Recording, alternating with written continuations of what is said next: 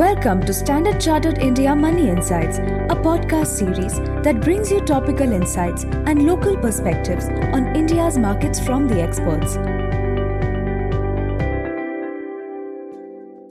Hello everyone, I'm Vinay Joseph and welcome to another edition of What is Driving the Market, where we look at key market events and address key questions on investor minds. In today's podcast, we summarize the key takeaways and implication of the latest policy moves by the RBI and the US Fed on Wednesday. The RBI negatively surprised markets with an off-cycle policy rate hike. The benchmark repo rate was raised by 40 bips to 4.4% and the CRR or cash reserve ratio was raised by 50 bips to 4.5%, which is effective from 21st May.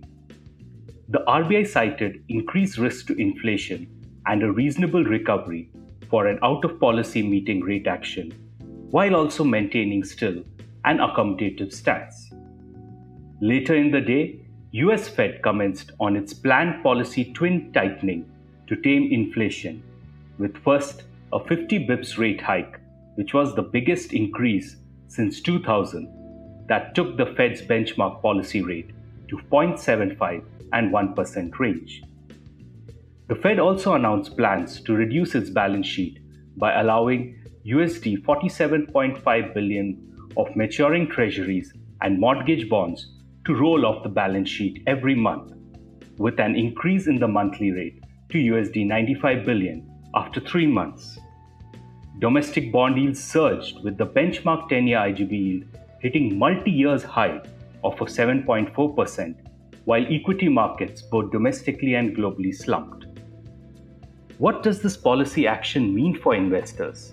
First, investors should start bracing in for even more higher volatility as the market adjusts to a higher interest rate scenario and tighter liquidity, with inflation likely to remain above RBI's upper bound target of 6% for the entire H1 fiscal year 2023.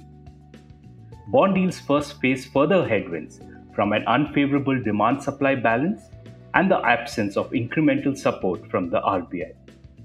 However, it's important to know that a sharp rise from current levels is unlikely, as bond yields are factoring close to 100 bips of repo rate hike over the coming 12 months. Second, on fundamentals, it's important to note that little has changed, and they still remain very positive.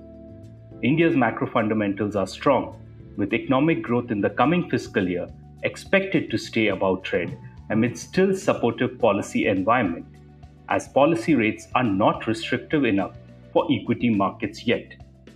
Further, earnings growth expectations, which is the main driver of equity returns in mid-cycle, remains quite strong. Lastly, in the near term, the ongoing earnings season and how evolved the policy rate expectations will be the drivers. On earnings, consensus expects that the current quarter Nifty earnings would again register a double-digit growth, which would be for the 7 straight quarters. As highlighted earlier, better earnings delivery is crucial for market returns going ahead, especially in a mid-cycle environment. Investors will also keep watching for any shifts in interest rate expectations for both the RBI and US Fed as we move deeper into the year and hopefully inflation comes off. That's all for today, and if you like this podcast, please don't forget to like and subscribe. Thank you.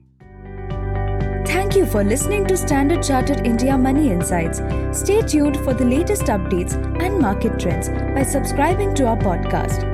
For more information, reach out to your Standard Chartered Relationship Manager or visit www.se.com/in.